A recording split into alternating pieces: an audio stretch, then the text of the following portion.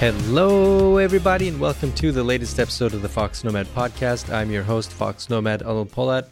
Got a lot of things to cover today, a lot happening in tech that involves travel, or that's going to affect the travel industry quite a bit. So I wanted to talk about that. I want to dive into a couple of things, a couple of buzzwords you might have heard a little bit about, especially in the last week or so. So I want to talk about what those technologies are and how they are going to affect travel potentially in the not so distant future.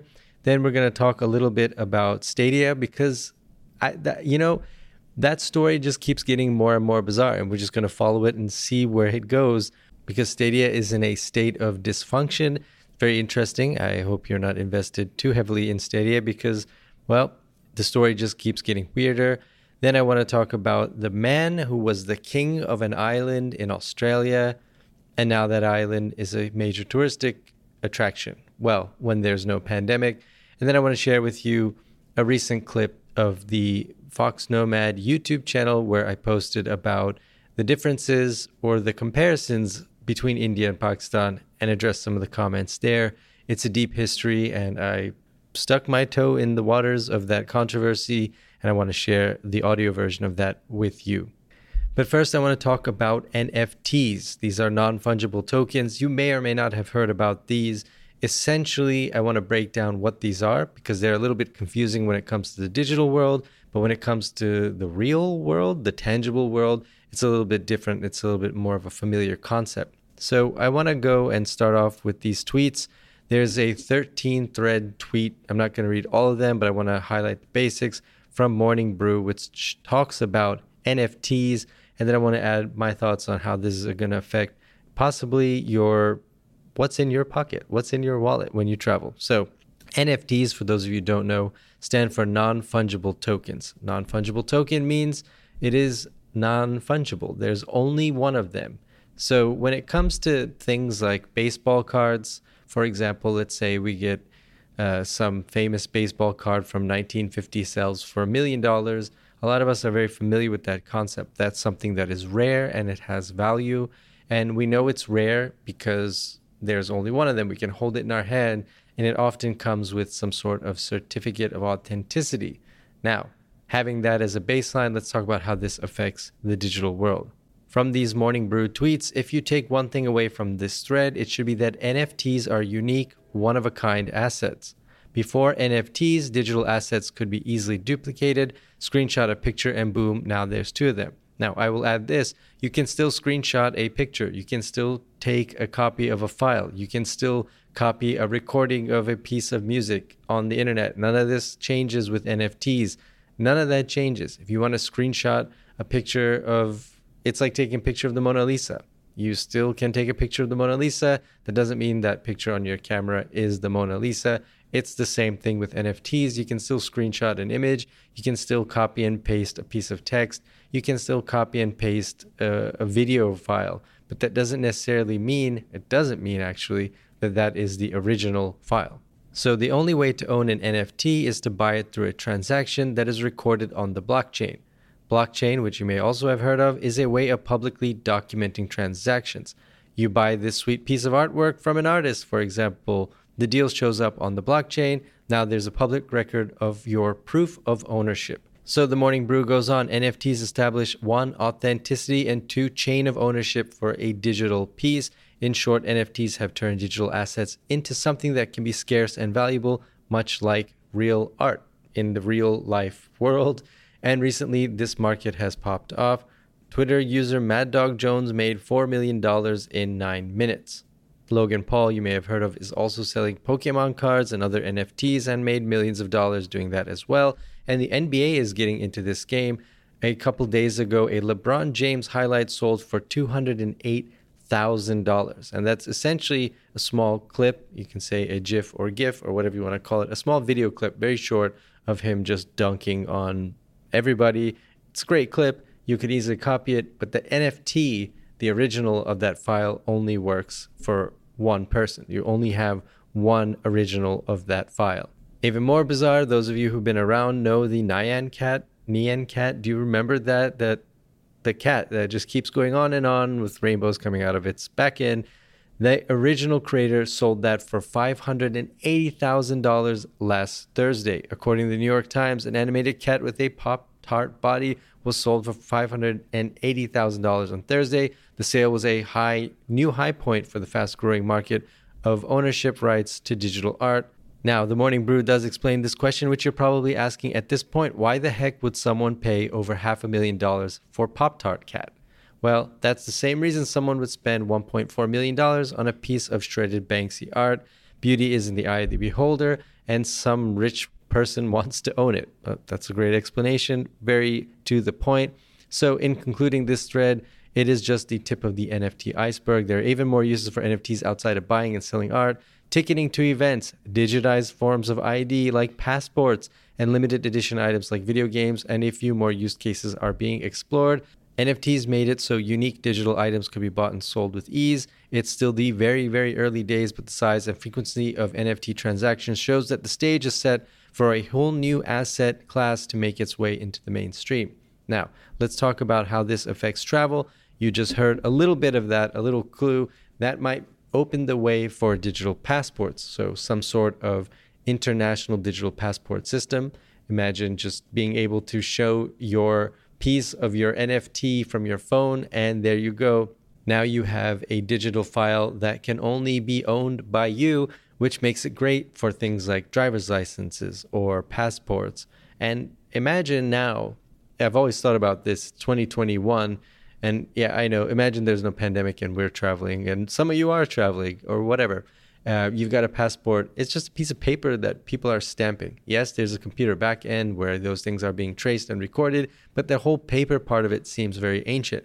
Now, NFTs change this, and it makes it possible for you to have a passport that can truly be unique, that can truly have a public record so that you are the only owner of that passport.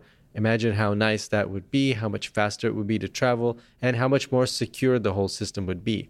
Content creators, I can imagine if you have an NFT, you can now sell your photos with an NFT. Now, a lot of online photographers, the travel photography that you're just giving away for free on your website or on Instagram, now you can make those NFTs, and then they have a special value that people might want to pay a premium for. And that's not to say that people buying NFTs are going to be all spending millions of dollars. There can be small transactions that can take place as well. Like I mentioned, videos, maybe you make short videos online, or like I said, you sell photos. Those things come to mind for me when it comes to what creators could potentially sell. So you could have a market of NFTs, so someone could own the original file of that picture you took of that beautiful beach in that beautiful country you visited way back when. It opens up this market for, I think, a lot of people and a lot of creators who are making digital things to sell or find a way to make money off of those creative works that was impossible basically before, because you couldn't, why would someone pay you for a digital photo? It doesn't make any sense, because you can just copy that photo. It's so easy to do. And in the past, trying to stop people from copying or downloading files has really failed. It only blocks really the sort of the high level attempts. But if you really want to get at a file, you can easily make a copy of it. If you make music, for example, the original music file, it's happening with NFTs now. You could sell that original file so someone could own the original track of the song you just wrote and released. And the reason I wanted to talk about NFTs is because it opens up so many possibilities now that we can have using blockchain, now that we can have a way to authenticate and track and make unique digital files, which in the wild, wild west of the internet right now, is not possible, but things seem to be changing on that front, and it will have a big impact on how we identify ourselves and maybe get rid of passports once and for all, because they are really annoying. Just imagine not having to go to an office or send your piece of paper book away to get renewed or to get a new one. It's not too far off in the future. Thanks to the @MorningBrew account on Twitter for those highlights. But if you have any questions about NFT, you can hit me on Twitter @FoxNomad. Hit me up and let me know. The technical side of those things, I'm very well versed in terms of the, I don't want to say mathematical components, but of the technological aspects of it. So if you have any questions, let me know on Twitter. Now, the next thing I want to talk about is Clubhouse. So I've been getting a lot of questions about Clubhouse. Am I on Clubhouse? Should you be on Clubhouse? What the hell is Clubhouse? Well, let me explain what Clubhouse is. I'm going to give you a really high-level overview. There have been a lot of breakdowns on YouTube and on the internet that go into it deeper, but I wanted to give you the basics. Essentially, Clubhouse is an iPhone-only, invite-only platform for audio conversations. The way it works is you have some moderators, and then you have a bunch of people who are allowed to listen. They can raise their hand, so you tap to raise your hand, and then the moderator can give you the floor. And these discussions can cover all sorts of things. So you have clubhouses about NFTs, you have clubhouses about making YouTube videos, you have clubhouses about economics, whatever. You have a clubhouse for that. So it's essentially, if you've used Zoom or Teams or something, it's essentially like a Zoom call that's audio only, and that is moderated by a couple of people who can talk and then give the floor to other people who might want to join the conversation. And that's basically it. I know you want to think, or it seems like, or at least I want to think, that there's something more to it, but that's pretty much it. What's interesting about Clubhouse is how it's been rolled out, and I think that's a key to its success. It is invite only. So only somebody who's already on Clubhouse can invite other people to be on Clubhouse. Clubhouse started with a couple of influencers, a couple of really famous people, a couple of very rich people using as their sort of their first user group, who then invited people, and it's now kind of spreading around. So if you don't have Clubhouse yet, you don't have an invite yet, but if you want to get on the platform, it's sort of reaching that exponential level of people to where it's not too hard to find an invite now. So why would you want to use Clubhouse? Well, Clubhouse has a lot of different uses, I think. But basically, essentially what I've been told and what I've seen using the app is that it's really good for networking. So if there are talks on specific things that you want to get into or fields that you are already in and you want to meet other people who are in those fields, then Clubhouse is a good opportunity for that.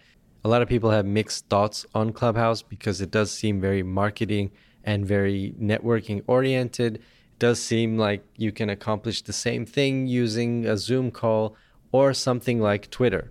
Perhaps not surprisingly, Twitter has created something called Spaces, which is essentially Clubhouse just using Twitter. So if you have a Twitter account, you can use Spaces, and now you don't need the invite, and you're already on that platform, and you don't need to sign up for something new. Facebook and Instagram are also going to be rolling out their versions of Clubhouses on their platforms, which might eat into the user base that Clubhouse is slowly growing on its own platform. But it looks like Clubhouse has some more competition because Twitter Spaces is on Android now as well. Personally, I think Clubhouse has hit a very unique point in our history because we are in a pandemic. A lot of people are home. A lot of people are using Zoom and other meeting services to conduct business, but that blasted camera at the top of your laptop gets in the way. A lot of people want to have video calls every time, and I generally like video calls. I generally like to see the person I'm talking to. I think it helps facilitate the conversation. They go faster. There's less dead air. I think it works out better, but a lot of people don't want to be on video all the time. Some meetings are really early or really late in the day, and maybe, you're just in your car, for example, so you want to maximize that time.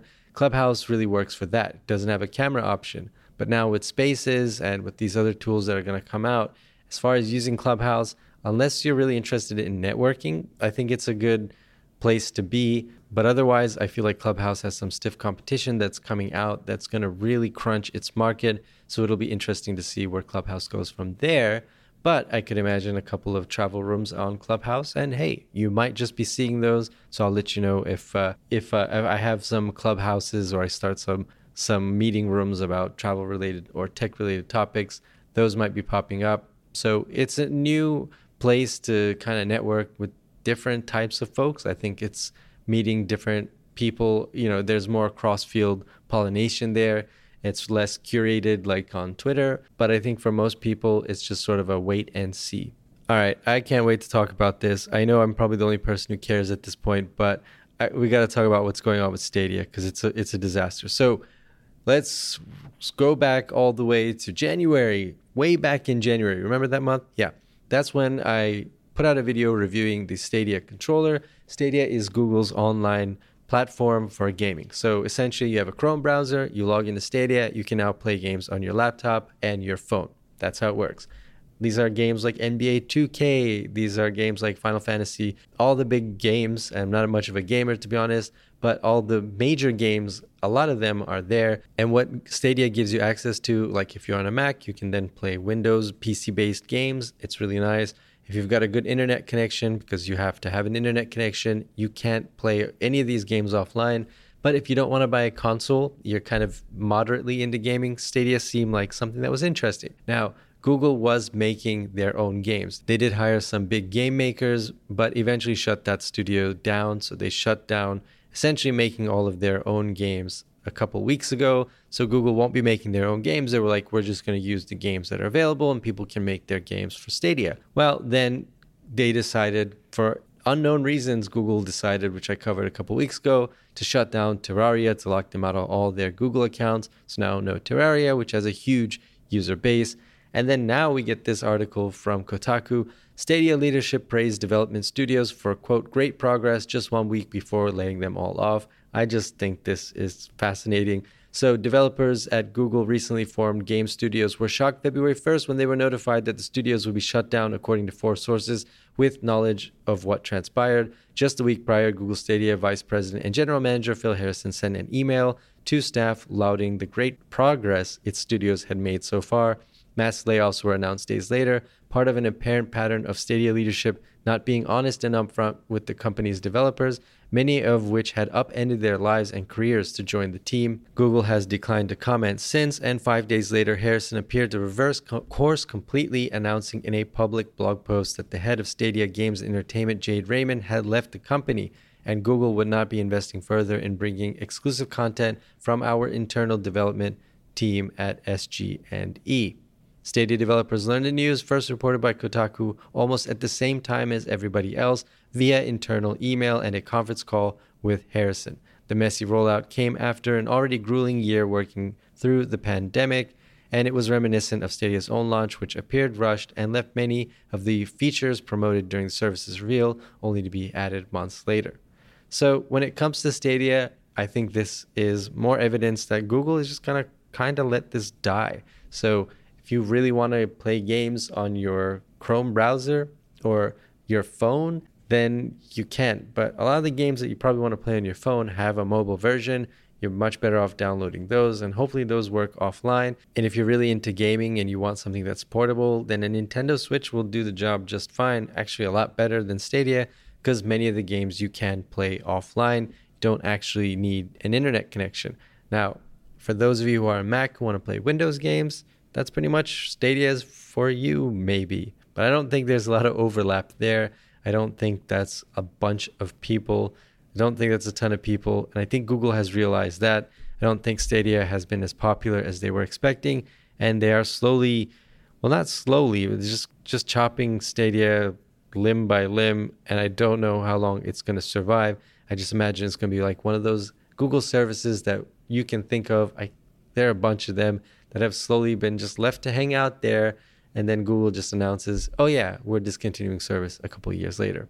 Fascinating. Will be interesting to see what will happen with Stadia, but I don't think it's going to be anything good or innovative.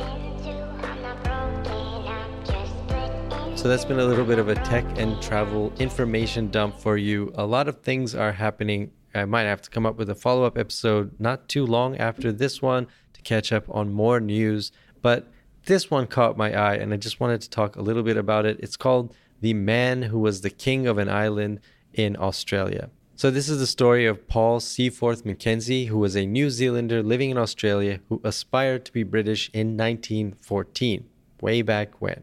After declaring he was the king of this island is called Shoalwater Islands. It's one of Perth's tourism treasures now, but at that time, it was essentially, it was uninhabited.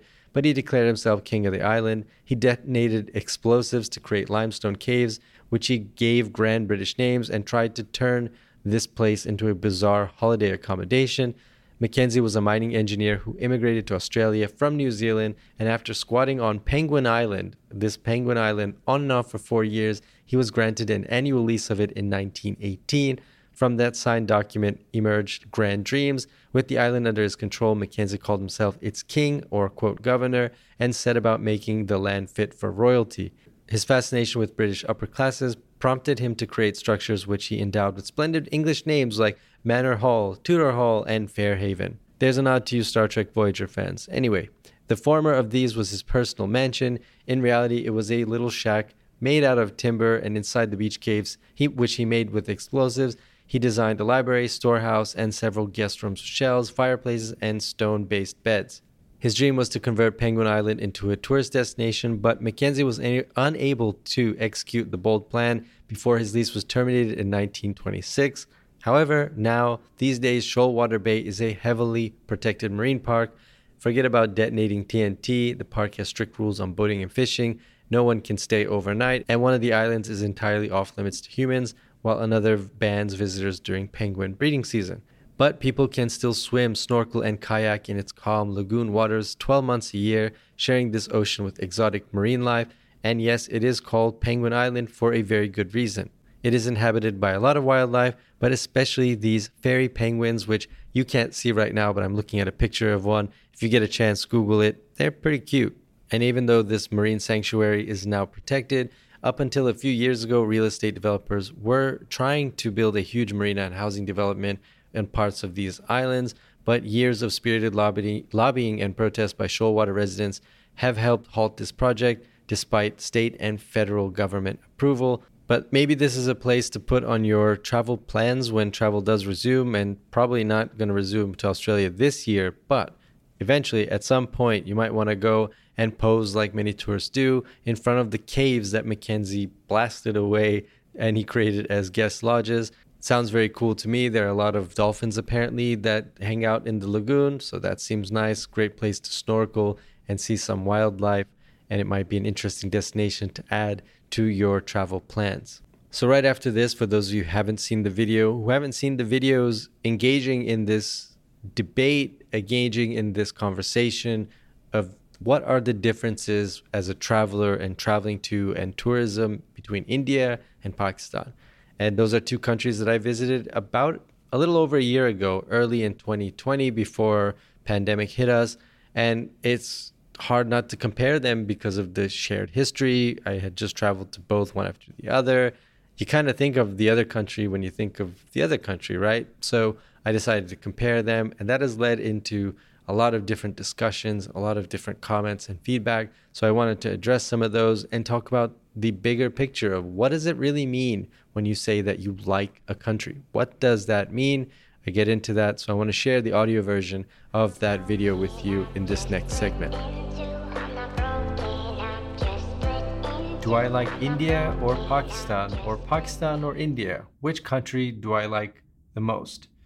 Well, no, not really, because that question is really general. So I want to talk about why that question really doesn't make much sense. So for those of you who haven't seen, I've made a couple of videos after I visited Pakistan and India in early 2020, and I made a video comparing what it's like traveling in both places, just my observations from my recent trips there.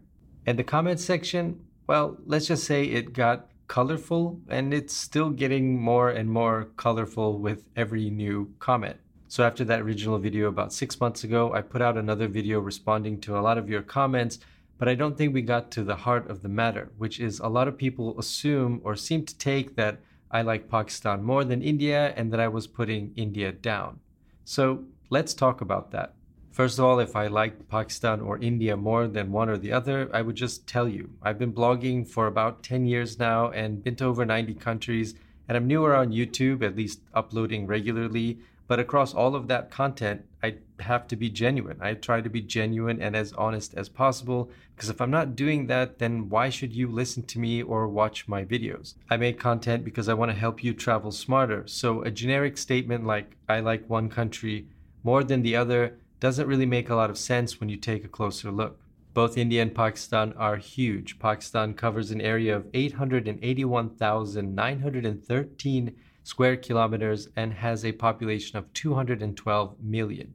India has a population of 1.3 billion people and covers an area of 3.3 million square kilometers. That is a lot of space, and a lot of people combined between those two countries. Those are two very large countries covering a very large area of the earth that happens to be very geographically, ethnically, and culturally diverse.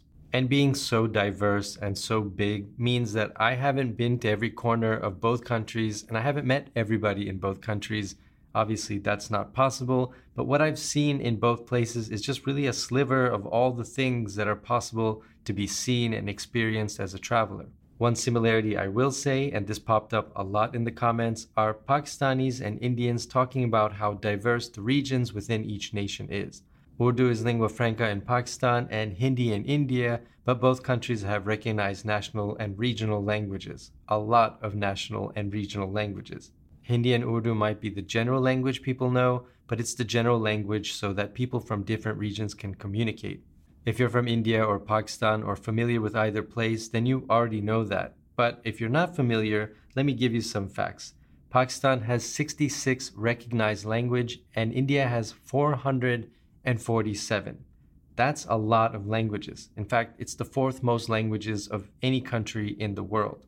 India's second largest language family is Dravidian, which includes Tamil and is spoken primarily in the south and has 280 million speakers. That's 130% the population of the entire country of Pakistan. Across the border in Pakistan, 3/4 of the population do speak Urdu, but it's only the native language or primary language for about 7% of the population. I'm sharing these facts with you because I want you to understand how diverse and different these countries are within each other and how different the regions are within each other. So if we say India or Pakistan, we're really talking about a big national border around a lot of very specific regions, which have a lot of very specific languages, a lot of specific cuisines, and a lot of specific cultures. It shows the incredible diversity within each country, but it's also a similarity between both countries that they are so diverse regionally across such a big portion of the country. That's something that India and Pakistan share in common. So now going back to the original statement, do I like India or Pakistan more? When you think about it, it really becomes such a general topic when you realize that that can mean a lot of things. Like India is so diverse, it's so huge. Pakistan has so many different regions. This really doesn't make much sense to say I like one country more than the other.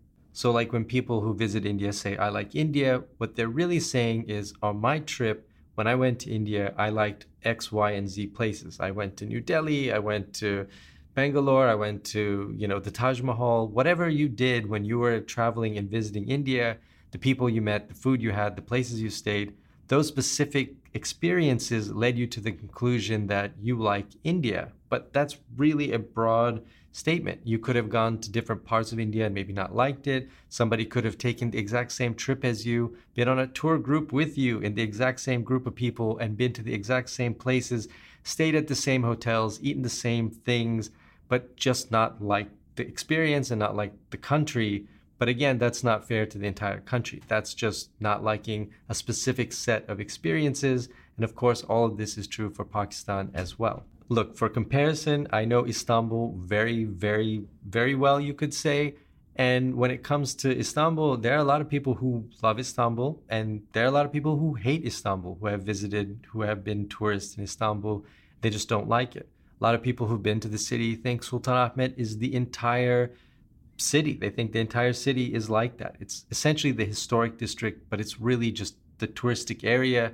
Most locals don't live there. They just go to work there. It's not really a residential area. And as places build up and become more touristic, so as specific parts of a city become more touristic and more popular, they become less of a place for locals to live, and they become more of a shopping center and sightseeing place to visit. So taking Istanbul as a comparison, when you visit the city as a tourist, and if you stay and visit the touristy things to do, which are great, they are beautiful sites, and there's a lot to see, and you can get a lot of the culture and the idea of the city.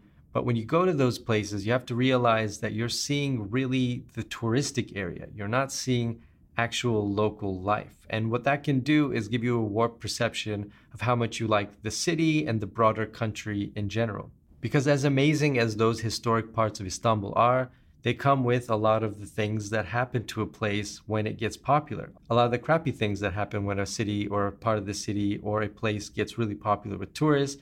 You get higher prices, you get less accommodation options that are good, you get a lot of those seedy areas, those kind of crappy hotels that look great online, and then you book it and then like they're dirty or whatever.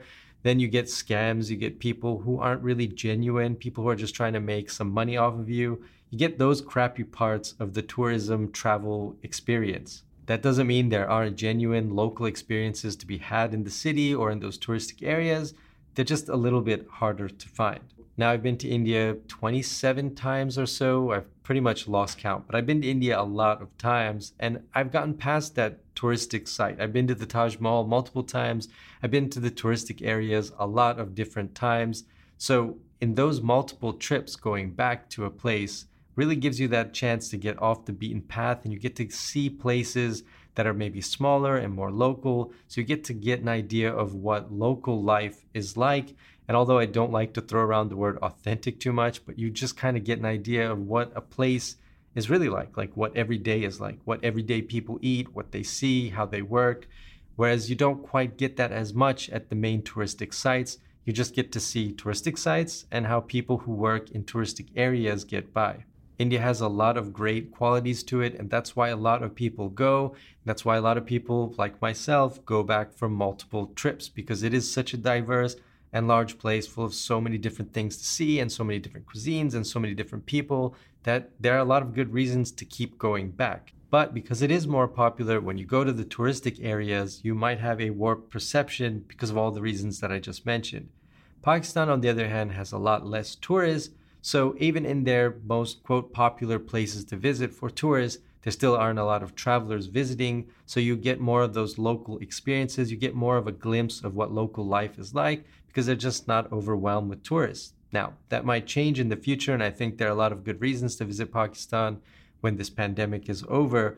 But I think as places get more popular, they tend to get all the natural things that come with that popularity in those very specific parts of a place, like scams, like expensive prices, like not the best accommodations, a little bit more navigating to do. You've got to get your guard up a little bit more when you're around people because you don't know at first whether or not there's a genuine offer, you're having a genuine interaction with the person, or if it might be a scam. I'm not saying that everybody's trying to scam you all over the world, but I'm just saying there are times, and as you travel more, you know, kind of when you're in those big cities in this very popular touristic area, if you're in Times Square, I mean, how many people coming up to you are going to be genuine people that you want to talk to? Obviously, a lot of them are, but you kind of have your guard up there. Whereas if you're in a small town, let's say in upstate New York, far away from the city, and someone comes up to you to ask you for directions, chances are that's pretty much just going to be an innocuous event. Whereas in a place like Times Square, you've got to kind of keep your guard up. You've got to keep your guard up for your bag and your pockets. Now, that doesn't mean popular places are bad. You should go visit the places you want to see. And a lot of popular places are popular for a good reason. They're popular because the Taj Mahal is iconic. Times Square is iconic. These places inspire a lot of people to visit. That's really one of the motivations a lot of people have to go to a city. It's kind of the first thing that hooks you in to get you to a place. So if you want to visit the Taj Mahal, that's going to bring you to India. And in India, once you're there, you've got a lot of things to see. And maybe through my videos, you'll see something in Pakistan that hooks you and you go, maybe I do want to take a trip there. And of course, you don't have to want to see local stuff. You might just want to see the sights. It doesn't matter. Do what makes you happy. Travel for the reasons that motivate you and the reasons that interest you specifically. And of course, you can like and dislike what you want to like and not like. That's natural. We all like and dislike things. We all dislike places that we visit. We all like places that we visit. But a lot of times when I've not liked the place and I've gone back, I liked it or I disliked it even more. Things change because you change as a person, time goes on, the place changes as time goes on. There are a lot of things that can happen that can make you have a good experience or a bad experience.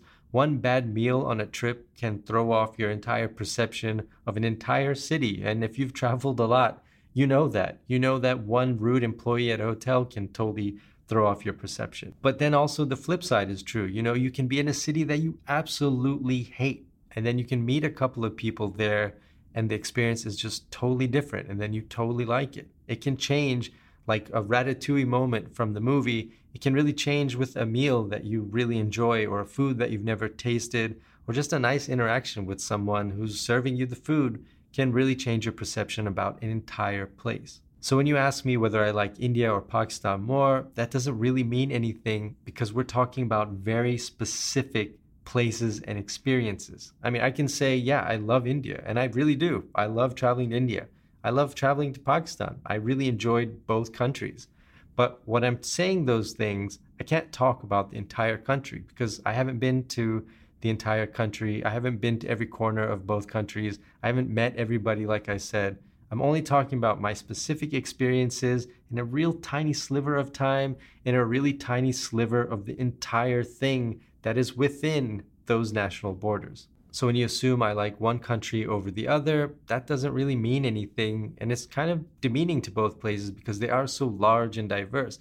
If you've ever watched the news about any place that you like and you hear that happened in country X is like this, then you know, if you've been there, you can go, wait, that's not the entire country. That's just a small sliver of that country. That's true of everywhere. And the media tends to do that. They tend to generalize nations when they appear on the news because it's fast and it's easy and they don't have time to explain all the nuances. But here on YouTube, we kind of do have the time to explain the nuances and to go on the nuances in specific videos about a place and specific videos like this one. And if there's one thing that I've noticed after traveling to Pakistan and India both, is that they are both changing rapidly. And in my next trips to India and Pakistan, and there will be trips to both countries coming up, they won't be the same. They won't be the same as they were last year, and I won't be the same. That's what I love about traveling and sharing those travels with you on YouTube. Plus, a lot of you give me great recommendations in the comments on things to do and places to see and things to eat for my upcoming trips. And I know the pandemic has gotten in the way, but believe me, I am taking notes for next time. Thank you for listening to this episode of the Fox Nomad Podcast. I really appreciate your 5-star ratings wherever you're listening to the podcast. Hope you have a great rest of your day, and I'll talk to you in the next episode.